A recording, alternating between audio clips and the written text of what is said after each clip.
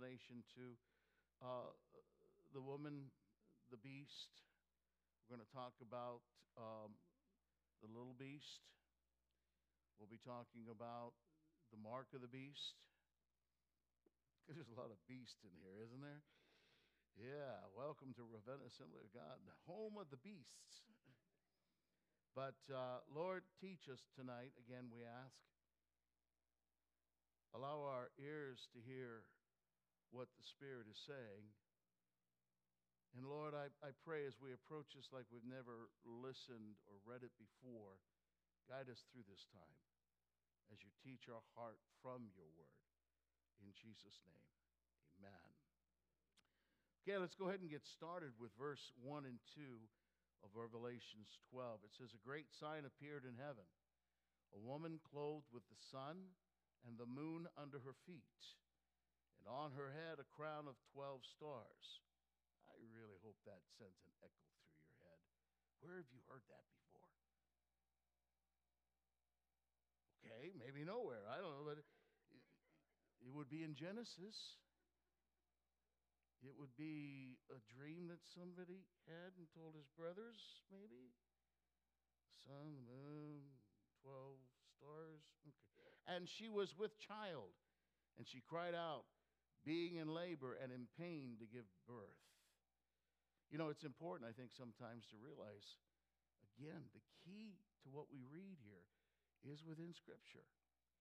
So please remember, and forgive me if I continually repeat this, but we're going back again. This again, as we walk into it, is a fresh vision. We're into our fourth vision. We'll actually get into the fifth vision tonight. And as we get here, you know, as we go through them, as you look at Revelations, it's a vision, and then it stops, and then a vision, and then it stops. You'll continually begin with the first coming of Christ and all that transpires then afterward, and you'll end with the end of all things. Not every vision emphasizes the first coming. They almost assume it. And not every vision emphasizes the end. They just kind of assume it. So gradually, each vision takes on its own view. Now, we went from the first vision all the way, and the end was sort of, I'll call it fuzzy, just assumed is what it is. The second vision was just emphasizing the first coming of Christ, the Lamb upon the throne, and the end was a silence in heaven for half an hour.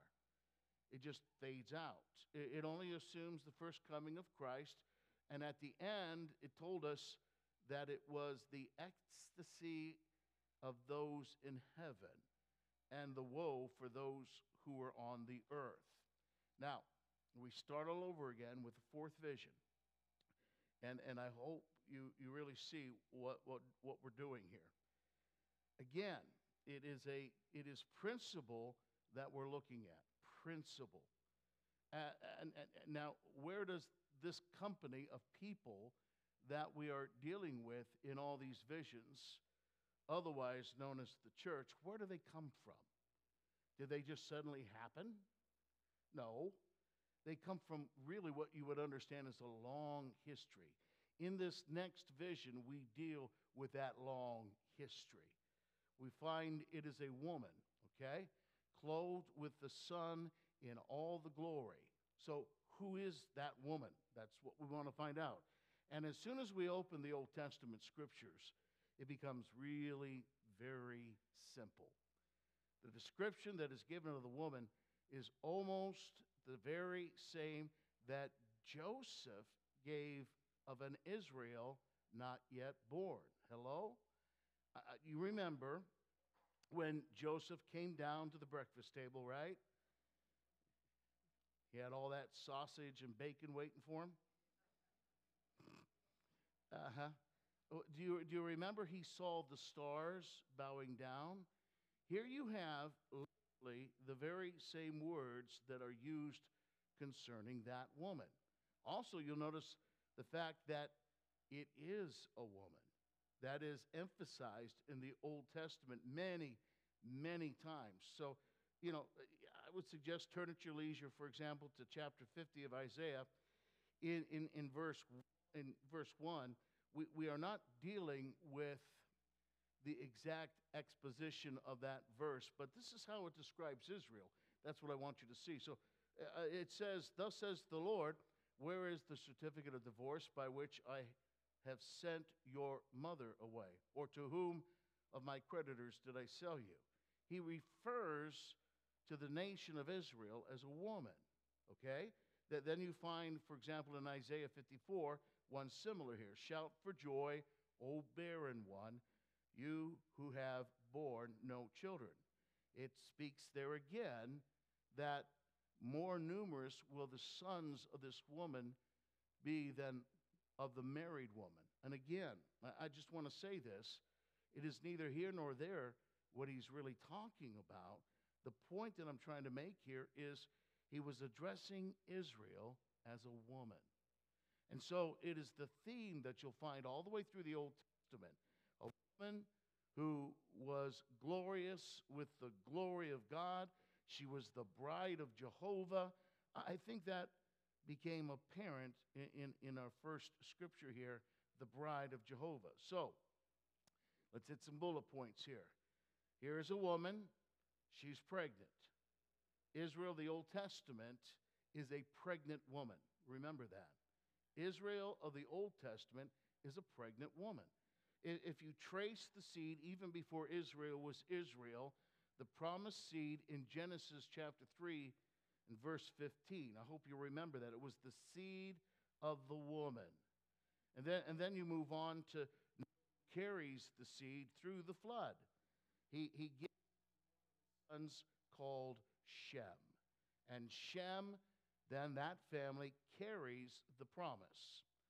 The promise is remade, or I should say enlarged upon, to Abraham. And of course, then is the beginning of the Israeli nation. Jacob and his 12 sons. You had the first public view of this woman who was to be known as the bride of Jehovah. And right there, that woman is pregnant with the promise that God gave. The promise of the chosen one of God. The promise that one day that descendant shall come through whom all nations of the earth shall be blessed. So by the time David is king, you have the pregnancy is advanced here, for now we know that it shall be a descendant of David. Shall have a descendant, is the covenant, who shall sit upon a throne forever and ever. So here we go through Isaiah, Jeremiah, Daniel, and the other prophets. The promise becomes bigger and bigger and bigger, and the scripture refers to her as a pregnant woman about to give birth. Take Jeremiah chapter 4 and verse 31 here, speaking of Israel. He says, "For I heard a cry as of a woman in labor, the anguish as of one giving birth to her first child, the cry of the daughter of Zion." Zion. Everyone say Zion. Okay, good. "Grasping for breath, stretching out her hand, saying, oh, woe is me, for I faint before murderers." Okay, so here is Israel, and not just Israel, but note that it says the daughter of Zion. If only we had time to really pursue that idea. But some of you have probably heard me talk about that before. Zion was the company of people who worship God in spirit and truth in that Old Testament day. And here it says Israel, the true Israel, and the believing Israel of the Old Testament. She is crying out as a woman about to give birth to a child, but she is confronted by murderers. In the book of the prophet Micah, you have a similar verse there. In Micah chapter 4 and verses 8 and 9, you can read about it. I'll just tell you where it's at. It's in verse 8 and 9 of chapter 4, where it speaks of Israel as a woman about to deliver a child. So, again, Israel, or the church of the Old Testament, is described as a pregnant woman, glorious with the glory of God, That is why Israel in the Old Testament was the chosen nation, because they carried the chosen one. That's really important to remember. That's why they were the chosen ones. And when the chosen one comes, I'm not going to squirrel.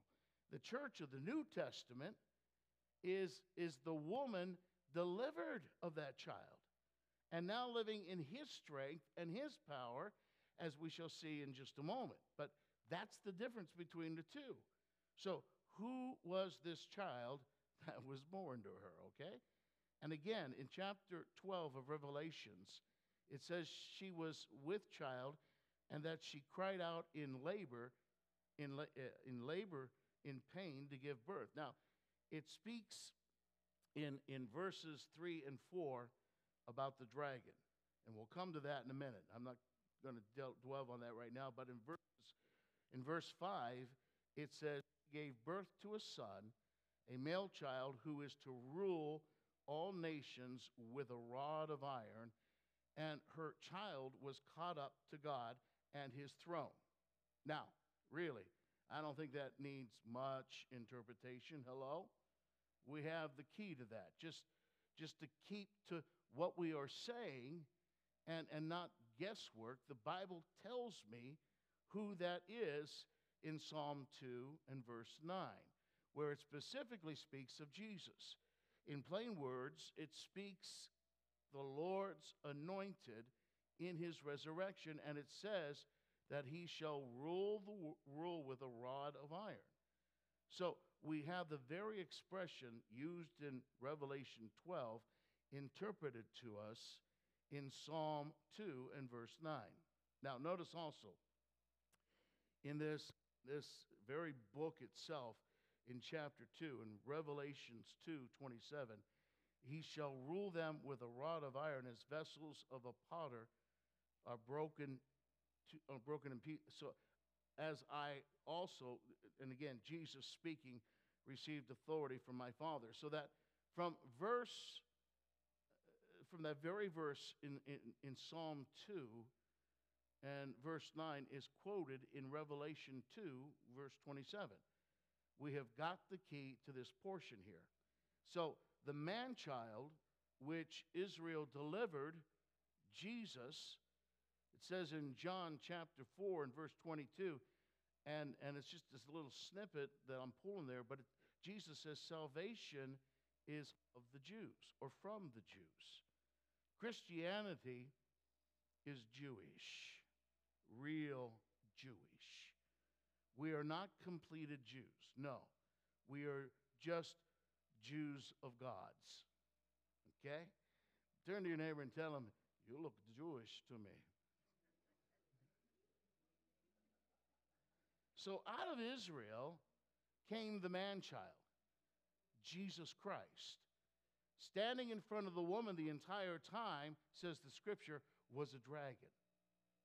Again, you don't really need too much interpretation for that. It says in verse 3 of chapter 12, then another sign appeared in heaven, and behold, a great red dragon having 7 heads and 10 horns on his head were 7 diadems. And his tail swept away a third of the stars of heaven and threw them to the earth. Excuse me. And the dragon stood before the woman who was about to give birth, so that when she gave birth, he might devour the child. Now, verse 9 interprets that for us. There are some times in Revelations when it is so important that you know who it is talking about. So he throws the interpretation in there for you. Notice verse 9, it says, the great dragon, the serpent of old, who is called the devil and Satan, who deceives the whole world. Just in case you miss who it is, it gives you a clear description. Now, notice how he is described. It says he has 7 heads, and each one was crowned. The number 7 is the number of fullness. We've talked about this over and over again. It is normally spoken of God, the perfection of fullness. But on this occasion, it is spoken of the devil. He had 7 heads with 7 crowns. It was a fullness of royalty. It was a royalty that could not be added to. That's the whole idea. That's the that's what it means. So 10 horns. We've often discussed the number 10, which means completion. When you count up to 10, remember, you have to start all over again with 1. So, you count 1 through 10, then you add the 1 to it, again another 10, then you add it. So 10 is for completion. Horns, now we've also seen in our past discussion, they speak of power or authority in power. So here is this monster that appears in a cosmic Broadway that we described, this huge movie on the screen, so to speak. It is telling us something. It is a shorthand symbol for something. It's saying that the devil is the ruler on earth. He does have this power. He doesn't have this power, I should say, across the universe, but on earth. And in that time that we are speaking of, he is standing before a pregnant Israel and with a fullness of royalty. He is the God of this world, you might even say. He is the prince of the power of the air with fullness of royalty and complete power over the minds of men on this earth. And behind all the nations stands the devil. Now notice it says that he swept a third of the stars with his tail. Stars we have talked about, we have seen, speak of messengers, angelic beings. It says a third of the angels fell and became demons. Now notice that, I'll just throw this out there, those of you who are afraid of devils, there are twice as many angels as there are demons, okay? Nice to know, wouldn't you say? I just throwing it out there. To hear some people talk today, though, you would think that there's only a half an angel for every 3 demons or something. Only a third of the stars fell. And whatever that means, it certainly does mean that not all the angels fell. There are twice as many angels as there are demons. Hello? So, take a look at something here, because I think it's a neat story all the way through. What was behind Pharaoh as he sought to throw the babies in the river? The devil. The devil knew that somewhere in this company of people, there was this family that utterly would bring forth the chosen one. So come and get rid of all the males. Finish the nation, all right? Behind it was the dragon who was seeking to devour the child even before it was born.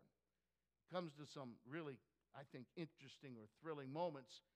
Do you remember a lady in Scripture who was Queen Athaliah, who assumed when the son died and she took over as the mother and became queen of Israel and went into the royal nursery and she killed every one of the babies that were there, except she missed one. And that one was the one who carried the promised seed.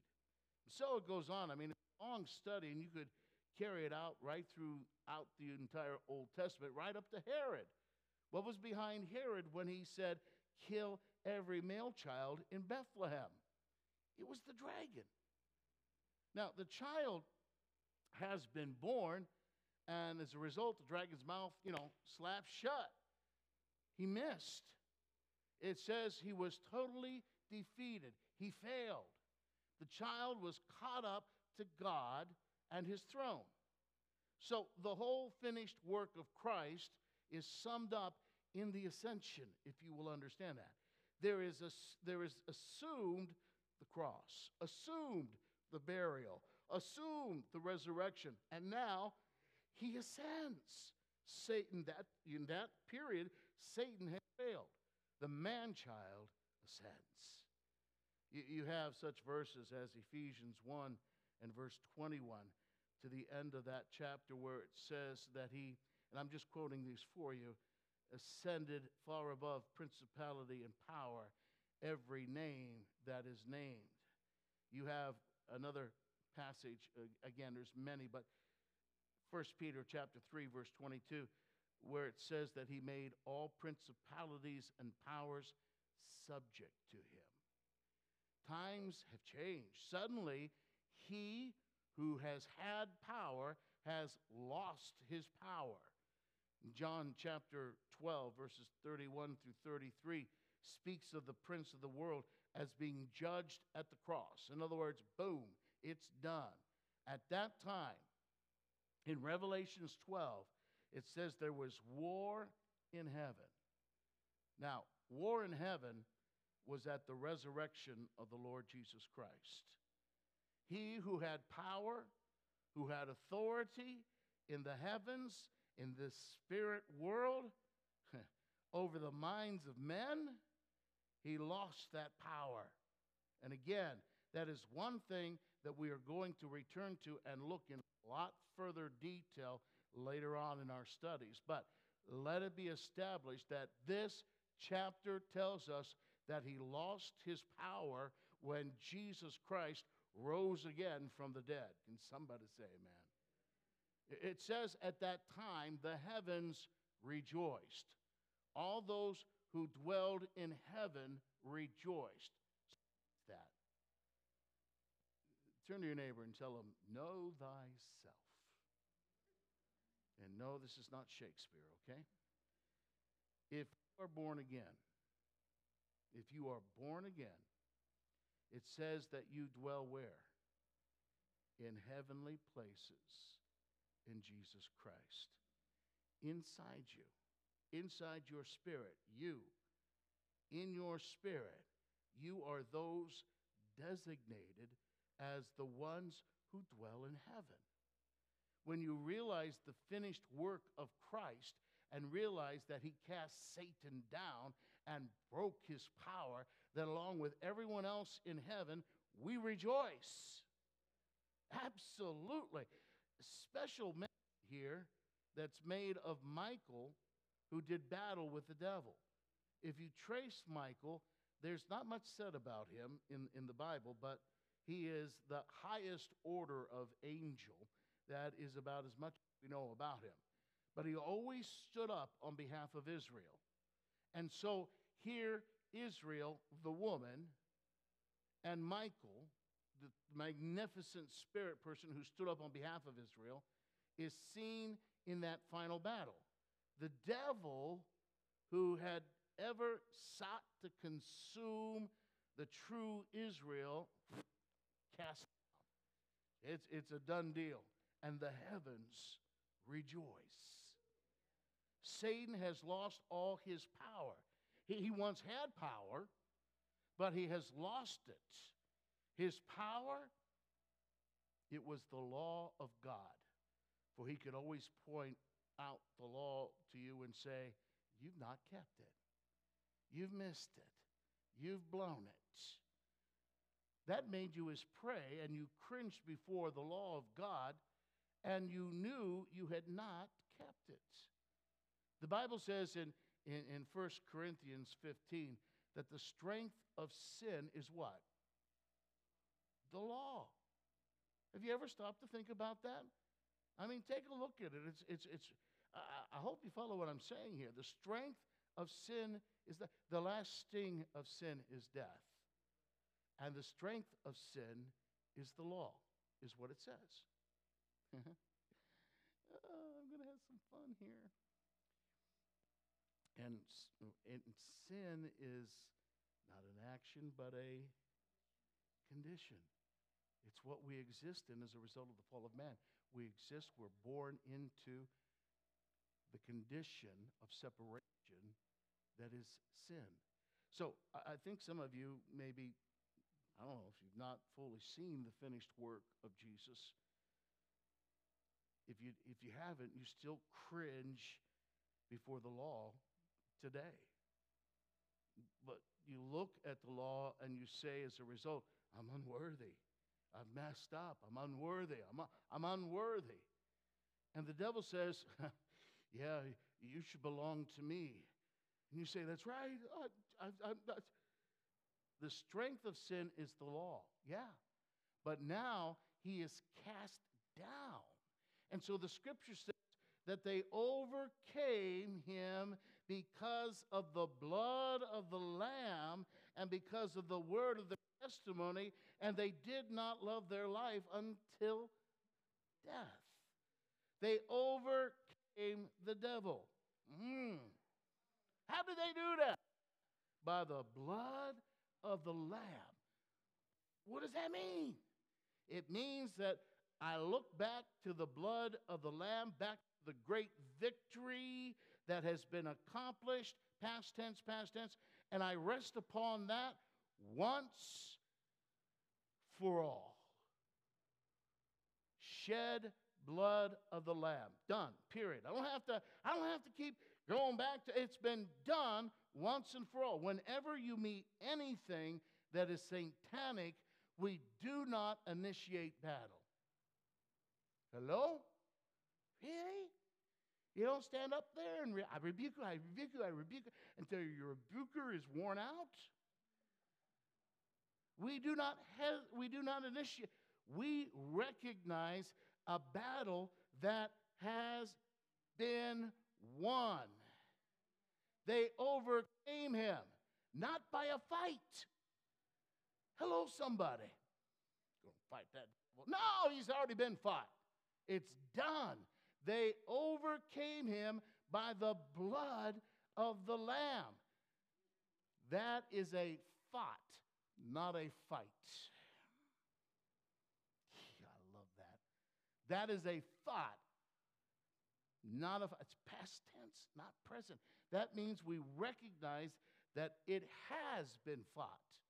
By the word of their testimony, they overcame this dragon by resting on a once for all accomplished fact, and their testimony to do that fact. Also, they love not their lives unto death. We usually leave that part out for some reason. But it's very significant. It means that sometimes you overcome the devil by being killed. How many are excited about that one, huh? Yeah, that's what I thought. Now, that doesn't make sense, I know, but you might as well get used to it, friend. Revelations is full of it. Do you remember in Hebrews chapter 11 it says, there isn't time to tell of all the mighty exploits of faith? They subdued kingdoms, shut the mouths of lions. Wow, that's faith. Had the dead raised, given back to us. Man, that's some faith. Others endured mocking and scourging. Who died? That's faith. Yeah. Sometimes faith raises the dead. Sometimes faith walks boldly into an arena and gets torn apart by lions. Faith. They love not their lives unto death. I know that it is done. I give testimony to that. Even if I die an overcomer, because I will not give in. So here are rejoicing ones over a devil who is absolutely, totally defeated. However, what has happened? Well, it says that now that he lost the child, he turned his attention then to the woman who had given birth to the child. Okay? He lost the child ascended, and as a result, he turns his attention now to the woman who had given birth to the child, and that is Israel of the New Testament. That is the church. So we don't have time to really go into that, but and we have done it elsewhere. We've shared on this, and we have been hinting at it all along, but the church is the extension of the true Israel. And do me a favor, read Romans chapter 11 sometime. I think a lot of people, instead of listening, no, I'm not going to go there. I'm not going to squirrel. It says that the roots of the church are in Abraham, right? They're in Abraham, Isaac, and Jacob. The stem, as it grew, is the Old Testament believers. And it says those Jews who did not believe upon the Messiah, They were broken off. They were thrown out of the true Israel. And you Gentiles who did not, you Gentiles who did believe Messiah, you were what? Grafted in. So get used to it, friends. Your roots are Israeli. Your forefathers are Abraham, Isaac, and Jacob. You're not somebody who's trying to get in or trying to pretend or you've been grafted in. The life that flows through you. Hello, son. Your roots, the fruit. Are Abraham, Isaac, and Jacob. You are the other end of Israel. And the glorious pregnant woman is the stem of the tree. And the woman now delivered of the child is the church of the Lord Jesus Christ. There is no other Israel in the Bible. So here is this woman, the church, and the devil turns his attention to her, the church, this woman. It says that she was protected in the wilderness, given wings of a great bird to fly there. That is so Old Testament. I mean, do you remember Exodus 19 and verse 14? God describes bearing Israel on eagle's wings out of Egypt. There's this Pharaoh, he's clawing at them, so to speak, seeking to get the people of God. And by miracle power, by deliverance beyond the minds of men, God took Israel to Mount Sinai to fellowship with him.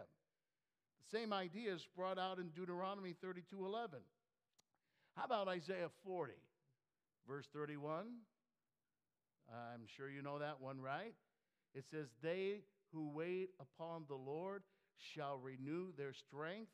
They shall mount up with wings like eagles. Why do we have such a problem with Revelations 12 when it uses the same symbolic languages? But as the church of Jesus Christ waits upon the Lord, so the Holy Spirit becomes the wings of eagles. Hello. The wilderness in that verse refers back to Exodus, the idea that God takes you back into his place, and there you fellowship with him. Even though the world is hard on your heels, God handles them. Oh, yes, he does. And we are back to water again. We have already seen the last time that we were together that water is where spirits drink, correct? It also says in Revelations 1 that out of the mouth of Jesus, his words were like what? The sounds of many waters. Here we have out of the devil's mouth a spring of water. Do you remember in 1 Timothy chapter 4 and verse 1 it says that the church should be ready. It says that there will be doctrines of demons, and hard on the hills of the church comes a spewed out river straight out of the mouth of Satan. So if you can't persecute the church, he will send a river of doctrine of demons to trip her up, even sidetrack her. You can watch it. Honestly, it's even happening now. In every move of God, the devil can't persecute. So out of his mouth comes the doctrine of devils. What do you look for in a doctrine of devils? You look for any doctrine that sidetracks you to a thing, a philosophy, or to an idea. Any doctrine, friend, that exalts Jesus Christ as Lord, you can rest in it being okay, right? No doctrine of devils ever does that. I'll guarantee you that. But anything that sidetracks you, that gets you all bound up in rules and in regulations and where you can and can't, and it is a doctrine from the devil that sidetracks you from the main issue. That's the whole point. It says that the earth just absorbed all the water. Or as the scripture says, when the enemy comes in like a flood, the Spirit of the Lord lifts up a standard against him. And the devil needs help. Got the Satanic Trinity now. So suddenly the whole scene changes. We're back to this cosmic staged kind of thing here, only this time it is the raging waters of the sea. Now, throughout the Old Testament, it is established that the sea, in all of its raging, is like and is likened to the nations of the world. They are restless. They're tossing sea. It says that out from the sea there came a great beast, 10 crowned horns, 7 heads full with the names of blasphemy. It had a body like a leopard. It had the rending teeth of a bear, and it had a lion's mouth. Anybody hear any echoes there? Have you ever read Daniel chapter 7? Where he saw the nations of the world, one like a leopard, one like a bear, one like a great monster. Remember that? 10 crowns. Again, that's the number of completion. The 7 heads, using the number 7 again, that means the fullness of governments. In that sense, we could say this means all the major governments of the world. And let me say this, and please don't misunderstand me, but not only do we go as far back as like Babylon when we say the governments of the world, it also includes the governments of like the British Empire, the American government of today as well. Now, I can talk about all the governments. I don't care which government it is. There is no government under God on this earth. You can have a title, but I don't think America is one nation under God. That's because honestly, if we were what we claim to be, then the king would be Jesus. Amen? There is no government under God. Every government of this world is included in the 7. It is fullness. All the governments of this world. Some are certainly better than others. I'll say that, yes. But when all is said and done, the devil uses them in his own unique way. Now, I'll be the first one to say, hey, I am not anti-American at all. Don't mess with me and my country in that sense. I am definitely patriotic in that sense, but I have to have a scriptural view, friend. There is a scriptural view that's not a world view. The Roman Empire was a pretty good nation. I don't know if you know that or not. It would not have, there are periods and times in the Roman Empire, I wouldn't mind just being a part of their Roman Empire. They all thought they were good. And in the eyes of men, they were good.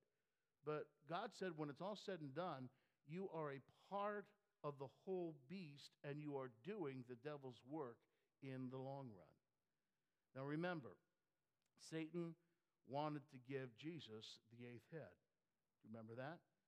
He said, I will give you the kingdoms of the world. And when that didn't work out, he got into the heads of the Jewish people. And they came and offered Jesus a literal kingdom on earth. He turned them down because he's not about to become the 8th head. He was about to establish a kingdom that was quite other than all the governments of the world. Think about that. Then you got blasphemy. What is blasphemy? Blasphemy is very simple. Very simply when you really don't like my food. Blasphemy. No. It is that self-sufficiency. It is that arrogance. It is that independence which says, I can do without God. It is the establishment of self as the absolute. It is declaring that power in the affluence, in rank, in might. It sounds pretty American, doesn't it? I mean, you can blaspheme in many different ways, but taken to its extreme, it's cursing God. It is saying, away with God. That's the idea, away with God. The very first government of this world was established in Genesis chapter 10 and 11 by a man by the name of Nimrod. I wish we had the time to go into this, but Nimrod is worshipped throughout time and throughout the earth under many different names. He was the first man to declare himself as God over against God. One of the many names that Nimrod was worshipped under was Atlas. Atlas is seen, you remember the pictures of Atlas. He's holding up the earth, right? Lifting the heavens, so to speak. Do you know that originally meant, what that originally meant way back in Babylon? Nimrod was the man who emancipated men from God.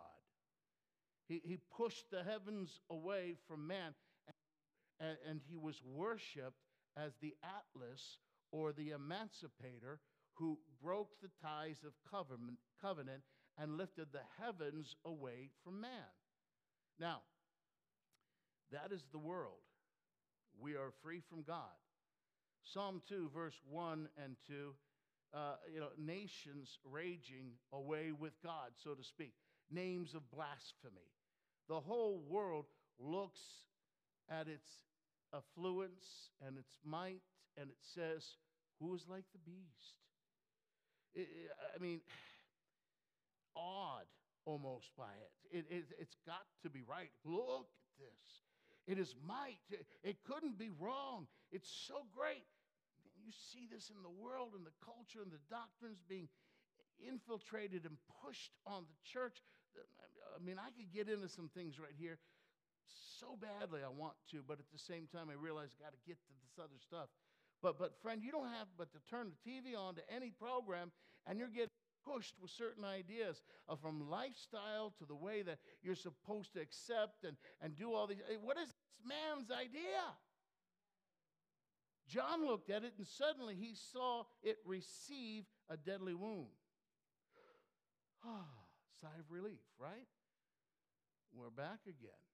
The kingdoms of this world have become the kingdoms of the Lord and of his Christ.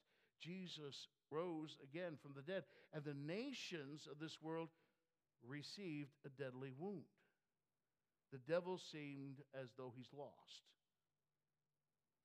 But wait, look. He said that the deadly wound is healed.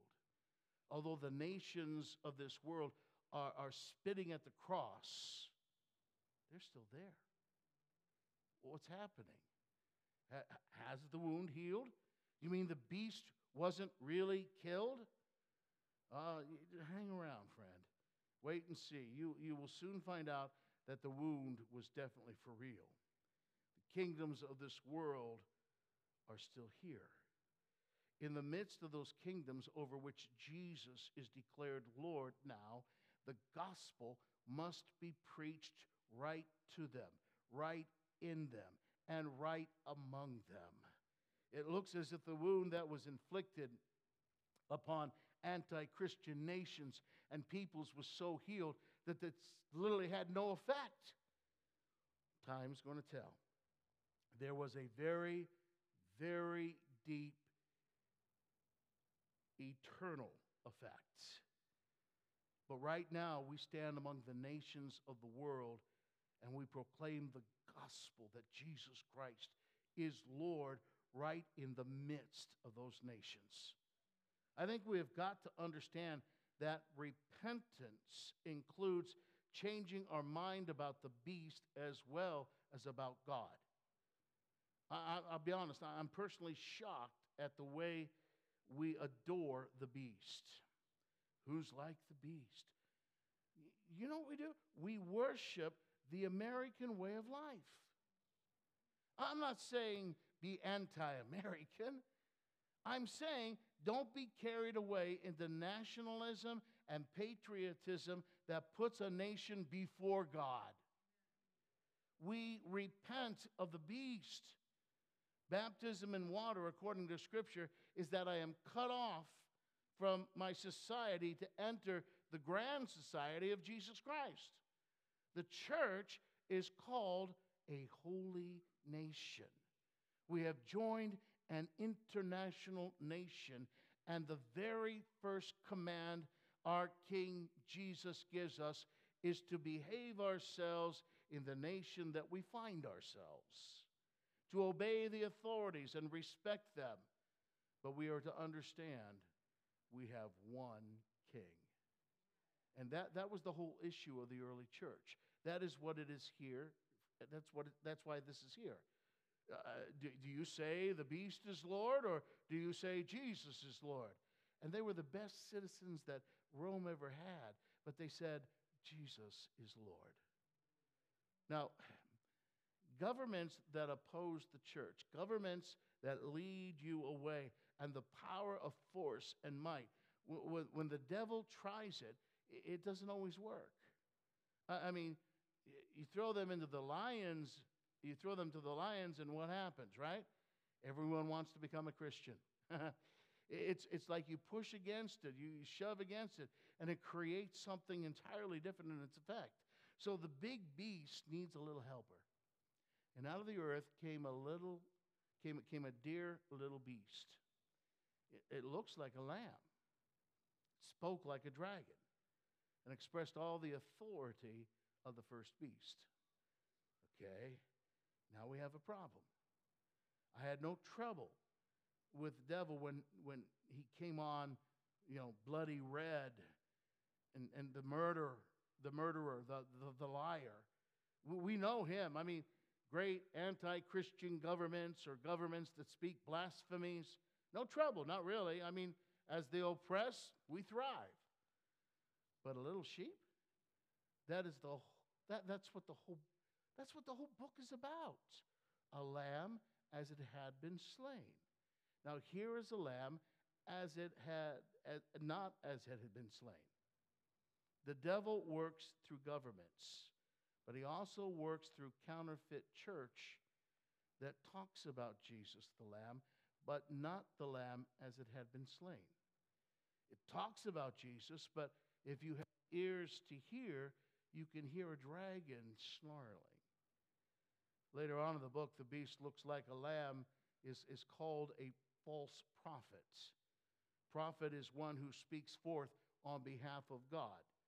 Here is the false prophet. And at the very heart of it all, the word Antichrist does not mean to be against Christ. The word Antichrist means to be over against him, an alternative, if you like. Do you know what they called Nimrod, by the way? One of his titles in ancient Chaldean was Zoroastra. You might have heard of Zoroaster. I mean, do you know what that means in Chaldean? It means the seed of the woman. Those ancient peoples held the promise of Genesis 3:15 that the seed of the woman would come and deliver the human race, and they called Nimrod Zoroastra, which means the seed of the woman. Here is your anointed one.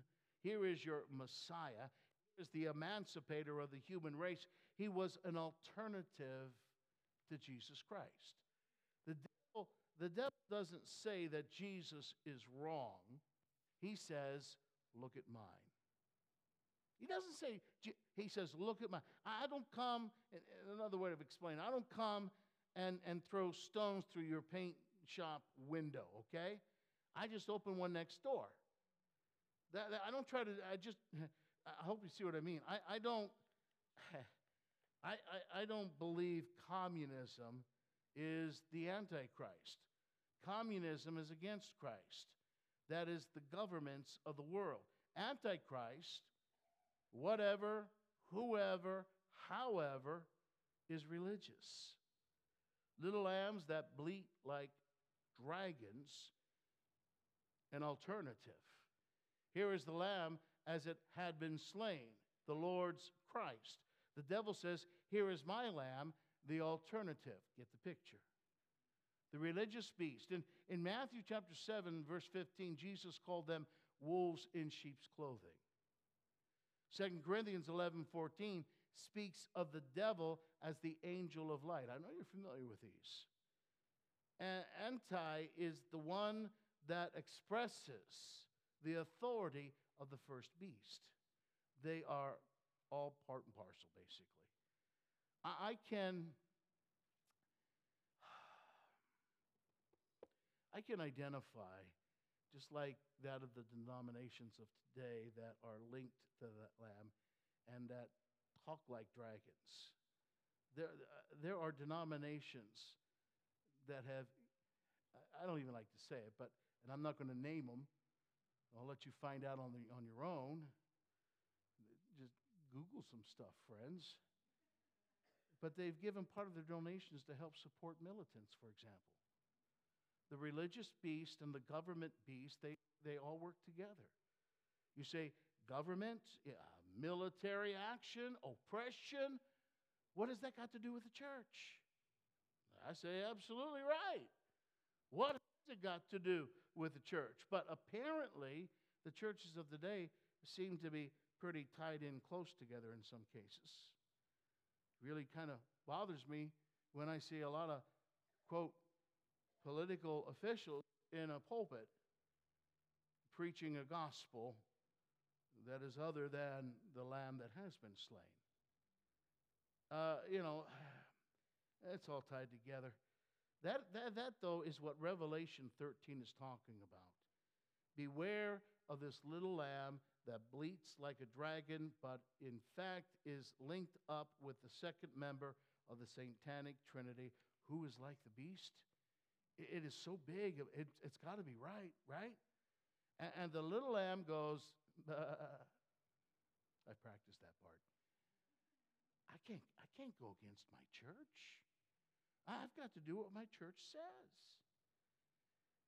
Then you get that other stuff that comes along and says, I must submit to authority. Not when my authority is the dragon. The only authority I submit to is God and God's people. Peter, who wrote more about submission probably than anybody else, said, we must obey God rather than men, right? Who was he refusing to submit to on that day? His religious authorities. If you submit to the dragon, even if he dressed like a sheep, he will take you to a dragon fold, not a sheepfold. You say, well, I'm filled with spirit. Hallelujah. That's what this book was written for, to tell spirit-filled people to watch out who they're following. If you follow a sheep that talks like dragon words, and you get dragon stomach aches, don't go to a charismatic shepherd for some Alka-Seltzer. I thought that went out really good, okay? I mean, you should not have gone where dragons feed. Persecution. Why? Because we refuse to bow to the beast and you refuse to bow to the lamb that was a dragon. So you are going to get persecuted for it. I mean, really, the devil is so crafty. I don't think most churches and most believers realize, and I'm not trying to sound the terror alarm, but realize how slice by slice by slice the Christians are being persecuted and taken down. So if you believe in a certain way, you're an idiot. You're dumb. You're of no use. Take them out. Get rid of them. You stand against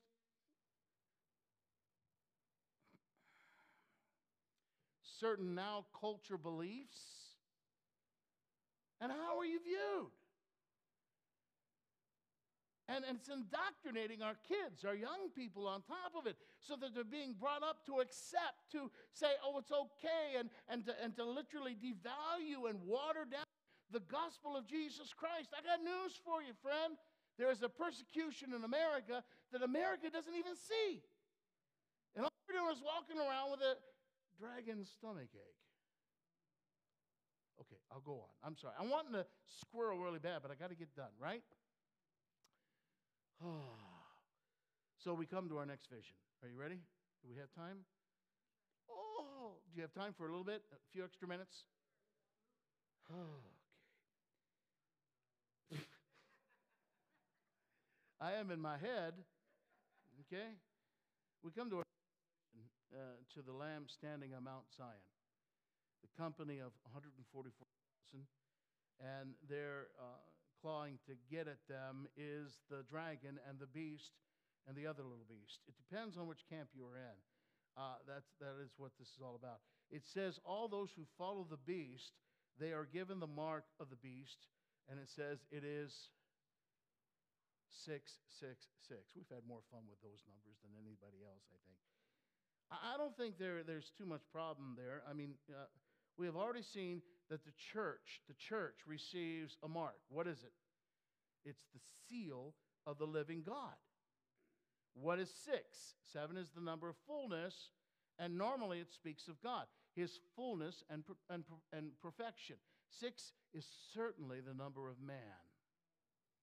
Don't you remember the day on which man was created? Man who never quite made it to the fullness in God. 7 is fullness, and he only made it up to 6. Well, sin, as we've said, means missing the mark. We never reach God's rest day of 7 except in Christ. So we have 666, which humanism, man. You shall be as gods. I, totally self-centered. Let me tell you where you can hear 666, where you are told that salvation is by doing your best. Salvation is by man pulling himself up to God by his own bootstraps, offering God, I'll do this, I'll do that. It's 666. It is not a number that you are going to see in a person's forehead. This is a seal upon a man's spirit. This is the way he looks at life. Now notice that it is on his hand and it's on his forehead, right? What do you do with your hand? Personally, I feed myself, but that's neat. But you work. The way you work is 666. You work for yourself. For self, you work out of self. Your whole lifestyle is self, self, self. I. What do you do with your hands? You reach out and you shake hands. That is, you make friendships. It is the community, the body of the world where man is central. You're embracing that. You're grabbing hold of that. You're grabbing hold of the way that the world thinks, the way that the world understands. You're holding on that. It was on the forehead. What do you do with your forehead? That's where you think. The philosophies where man is central.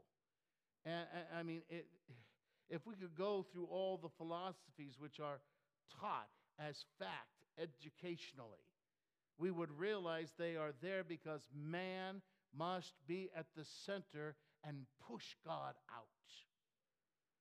Can't even, man, pray, read scripture in school. Can't even, When we have seen in other studies that the only reason evolution comes in is because man cannot face the fact that God made him. Because once man has to admit that he was created by God, he has to face God. So he does away with God and puts man in the center and says, we evolved. Well, I wish that some of them would evolve. But the philosophies of men put self at the center. And so we are stamped with the mark of the beast. It's the way we think. We've accepted the philosophies that we think is the philosophies of the world. We embrace those ideas and those understandings. And it's no longer on a scriptural basis. It's no longer on the principles of God's word. It's no longer,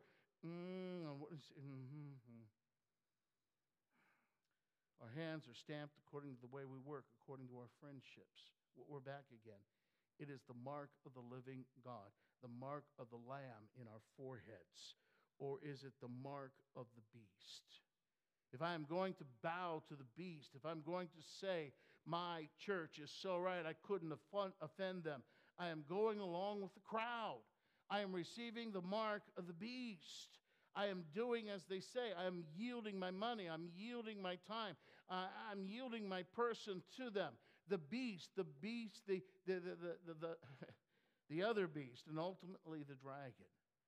If I yield myself to the Lamb as it had been slain, that is the mark. This is not merely that yes, I believe in Jesus. Hallelujah. That's not what I'm saying. In this whole book, we notice from the very beginning, the word witness was to be a martyr. They've got a martyr's mentality. And we saw that those who overcame the dragon are those that loved not their lives unto death. This isn't merely sitting in a church catechism and saying, oh, that's nice. I believe it. This is standing up to be counted and knowing that when you are counted, you might be dead tomorrow. That's martyr mentality, as we talked about way at the beginning. Jesus Christ is Lord, and I follow him. That means repentance from the world church, the devil himself, as well as myself, to receive the seal of the Holy Spirit in new birth. Hello, somebody. If you follow this chapter through, you're going to find that it uses two words that are very, very important. In chapter 13, verses 9 through 10, matter of fact, let's look at that. It says, where did I go? Chapter 13. Here it is. If anyone is destined for captivity, to captivity he goes. If anyone kills with a sword he must be killed. Here is the perseverance and the faith of the saints. It says, speaking of what the first beast will do to you, persecution, about being killed with a sword, and it ends up. Now, this is your comfort if you're under religious persecution by a government. It says, here is perseverance and the faith of the saints. If you are facing persecution of the first beast, you need perseverance. You need patience. I think that speaks for itself. But when it speaks of the other, down here it says in verse 18, here is wisdom. Let him who has understanding calculate the number of the beast, for the number is that of a man, and his number is 666. Here is wisdom. And it goes on to speak of the mark, like we just read of the beast, the philosophy that comes from the little lamb. It says, here is wisdom. If you face the world governments, you need patience. But when you face the second little beast, you need wisdom. There's a big difference. I'll be honest with you, I'm not real patient with anti-Christian churches. I just am not. I just need I just need wisdom. And when I see it, to avoid it and to get away from it. So the dragon has two helpers. If you meet one, you need perseverance. If you meet the other, you need wisdom. And personally, I look at this and I say, well, maybe give me the world governments any day. I know where I stand. But when you have a little white woolly lamb come along, I need wisdom of God to look on its neck and see if there is a gash as it had been slain. If there is no blood in what it says, it is a false lamb. And I have got to have wisdom to discern what is coming out of its mouth. Is it the words of him whose voice is like many waters, or is it the sound of a dragon? I got to be aware, and I got to follow truth. So these are the principles, and I put this entire section in your notes. Read them with me. These are the principles that occur. He says, the church came out of Israel. The church is the new Israel. They are those who in the heavens rejoice, but while they walk on earth, they still face a very real dragon.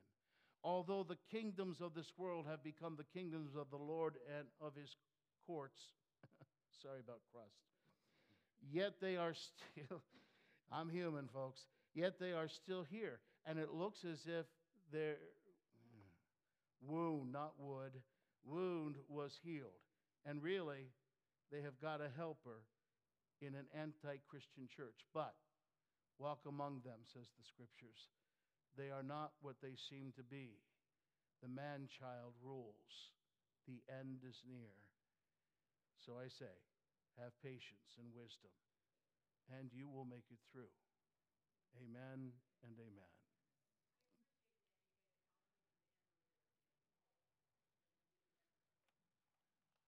Tell that to the person back there that's sleeping. Would you stand? Just kidding. Would you stand with me? They're all looking around saying, who is it? Who is it? Who is it? Would you stand with me tonight?